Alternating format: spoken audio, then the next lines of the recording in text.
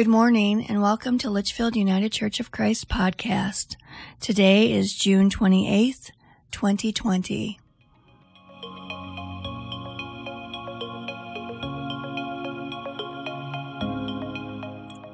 I ask now that you join me in our opening prayer. Steadfast God, in the midst of the turmoil of life, in the midst of angry people and angry nations, in this world that seems full of threat, you are here, O God, and ever present.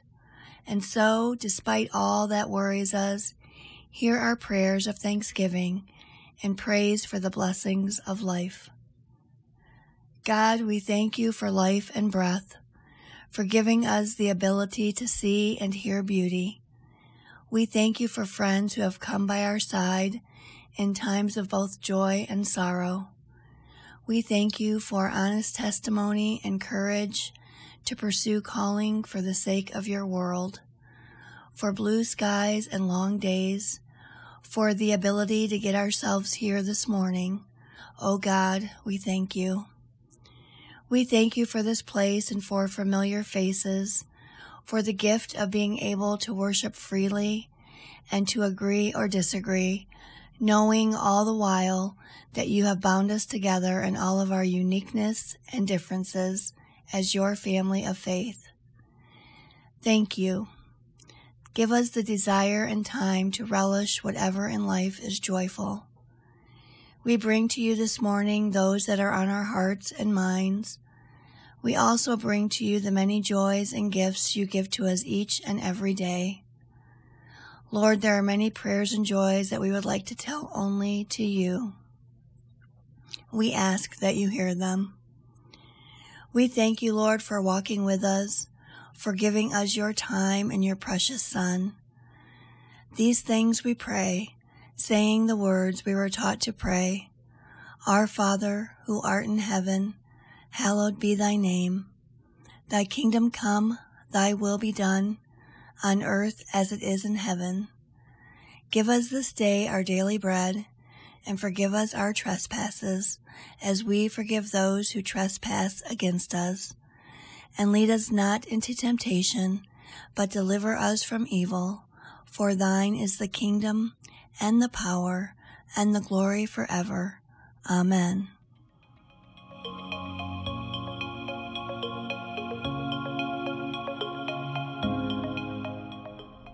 Our scripture reading this morning comes from the books of Deuteronomy and Matthew. Our first scripture reading is from Deuteronomy 6, verses 4 through 9. Hear, O Israel, the Lord is our God, the Lord alone. You shall love the Lord your God with all your heart, and with all your soul, and with all your might. Keep these words that I am commanding you today in your heart. Recite them to your children, and talk about them when you are at home, and when you are away, when you lie down, and when you rise. Bind them as a sign on your hand, fix them as an emblem on your forehead, and write them on the doorposts of your house and on your gates. Our next scripture comes from Matthew 10, verses 28 through 39. Do not fear those who kill the body, but cannot kill the soul. Rather fear him who can destroy both soul and body in hell. Are not 2 sparrows sold for a penny? Yet not one of them will fall to the ground apart from your Father. And even the hairs of your head are all counted. So do not be afraid. You are of more value than many sparrows. Everyone, therefore, who acknowledges me before others, I also will acknowledge before my Father in heaven. But whoever denies me before others, I also will deny before my Father in heaven. Not peace, but a sword. Do not think that I have come to bring peace to the earth. I have not come to bring peace, but a sword. For I have come to set man against his father, and a daughter against her mother, and a daughter-in-law against her mother-in-law, and one's foes will be members of one's own household. Whoever loves father or mother more than me is not worthy of me, And whoever loves son or daughter more than me is not worthy of me. And whoever does not take up the cross and follow me is not worthy of me. Those who find their life will lose it, and those who lose their life for my sake will find it. Our final scripture reading is from Matthew 16, verses 24 through 26. Then Jesus told his disciples, "If any want to become my followers, let them deny themselves and take up their cross and follow me. For those who want to save their life will lose it, and those who lose their life for my sake will find it. For what will it profit them if they gain the whole world but forfeit their life? Or what will they give in return for their life?" May God bless the reading of our scripture.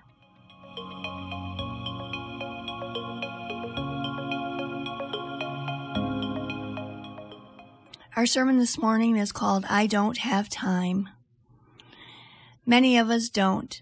The 9 to 5, Monday through Friday, 40 hours per week, weekends off, work week, seems to be a thing of the past for many people. Various start times and shifts throughout the day and night, rotating schedules and on-call demands have certainly redefined what a normal work week looks like. You combine that with the number of extra activities that are available for us as individuals and families to do outside of work and school, along with the relative ease of travel, and there are just a whole lot of things working against people making time for church.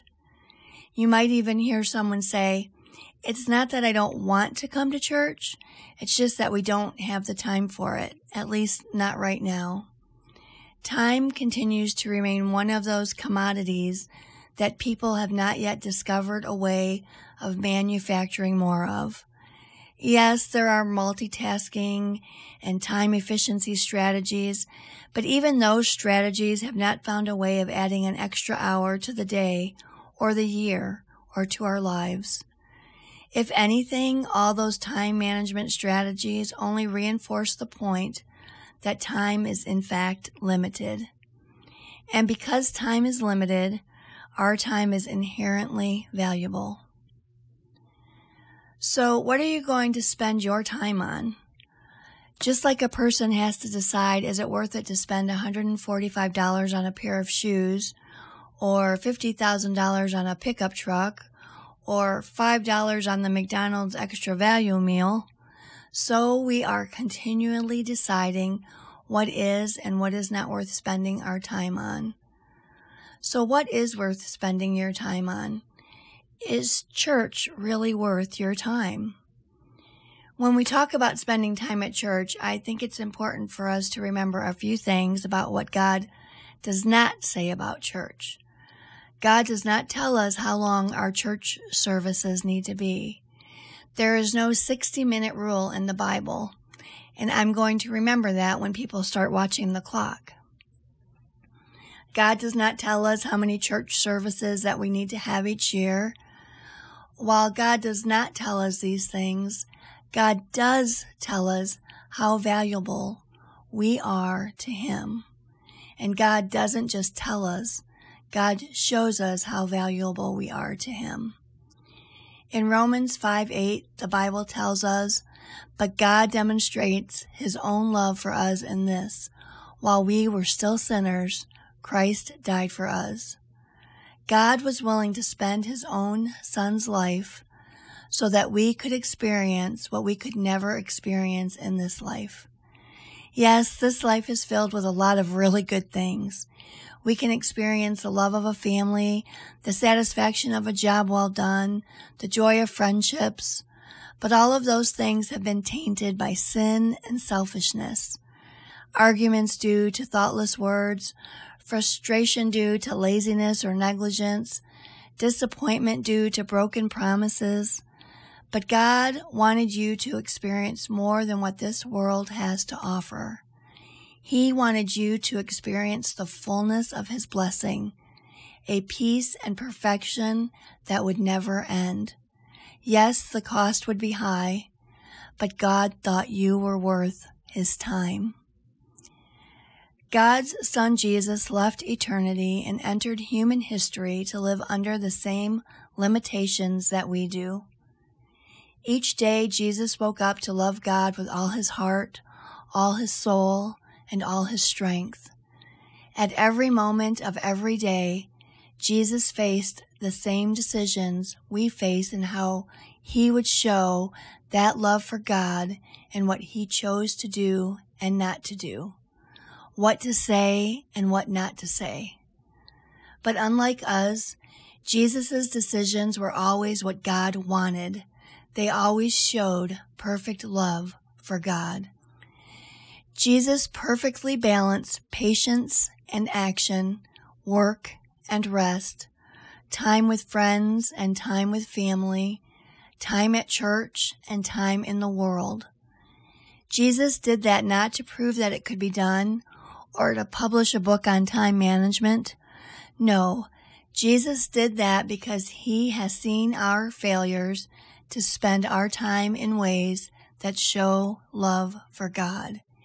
He has seen us spend our time on worthless things, entertainment that exploits God's gifts, social media rants that destroy reputations. He has watched our lives swing out of balance, neglecting family for work and neglecting work for recreation. He has watched us trade in the eternally valuable for that which is temporary. Bible study for breakfast, Sunday school for soccer, family devotions for TV. Jesus used his time perfectly for us who have not. Jesus' time in this world came to an end when he went to the cross to die. Jesus experienced the eternity of hell, complete unending separation from God's goodness and blessing. Jesus suffered that eternity for us so that we would never need to. He took our place in life and death, and by doing so, he paid the price for our admission into the eternity of heaven. This is how much God thinks that you are worth. As Jesus says, you are worth more than many sparrows. If you ever question that, look at what God was willing to spend for you. He was willing to pay with his Son's life for you to experience a life without suffering, selfishness, or loss. Life as God intended it to be. That is the life that God gives to every Christian through faith, the life of heaven. Through that relationship of faith in Jesus, he guarantees you forgiveness of sins and eternal blessings. This is a relationship that gives what no one else could possibly give to you. When you see those eternal benefits, you begin to recognize the value of your relationship with Christ through faith. It's no wonder why Moses reminded God's people, "These commandments that I give you today are to be on your hearts. Impress them on your children. Talk about them when you sit at home and when you walk along the road, when you lie down and when you get up." I think the point is clear, isn't it? God wants his people to know him and follow him in faith. But how does that take place? Did you notice the word that is used here for what parents are supposed to do? Impress them on your children. When does something leave an impression? Have you ever sat on an iron deck chair that has a pattern on it? If you sit on that chair for even a few moments, it will leave an impression on your backside, but quickly fade once you get up.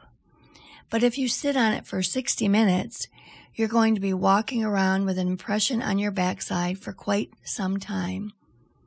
The longer you sit, the greater impression it leaves. God wants us to spend time with him and his word so that he may leave a lasting impression on us.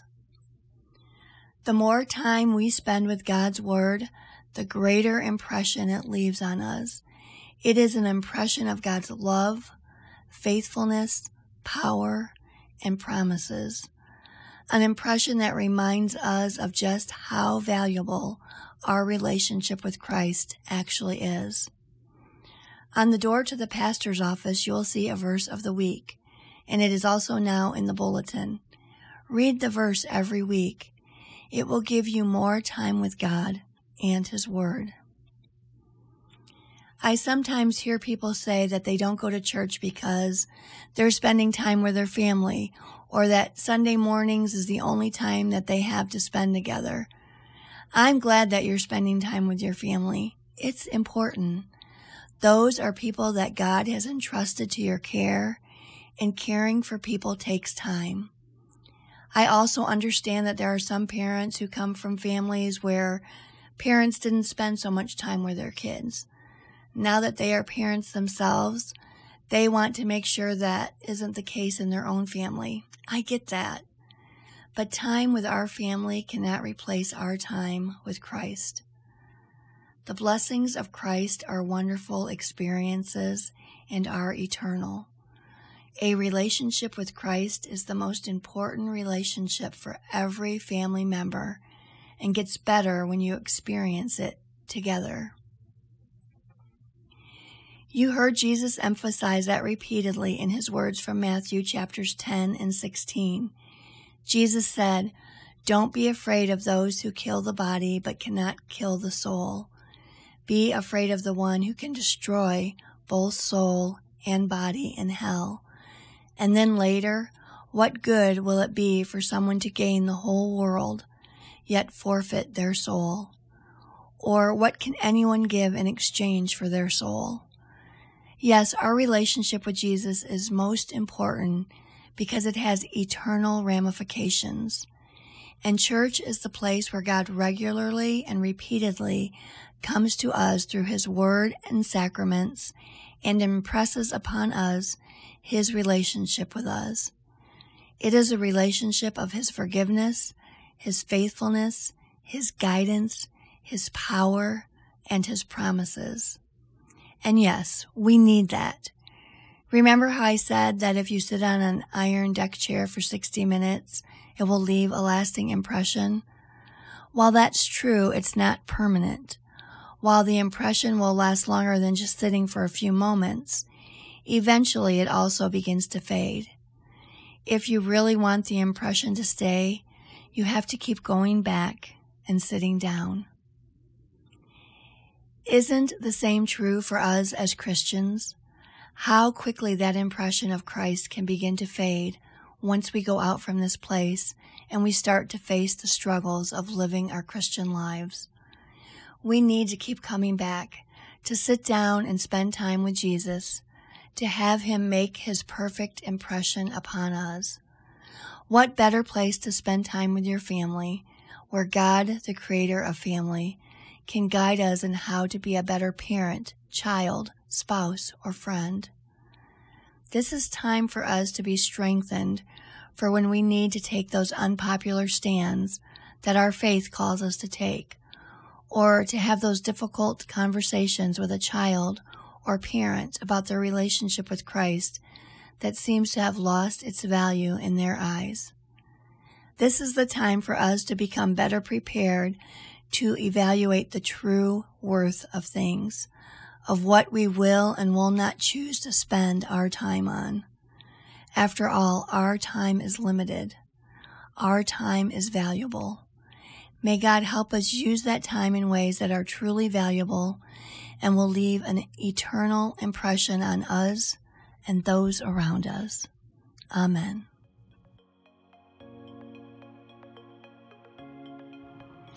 Thank you for listening today. Please join me now in our closing benediction. We leave this gathered community, but we don't leave our connection, our concerns, our care for each other. Our service to each other, to the world, and to our faith continues. Until we are together again, friends, be strong, be well, be true, be loving. Amen.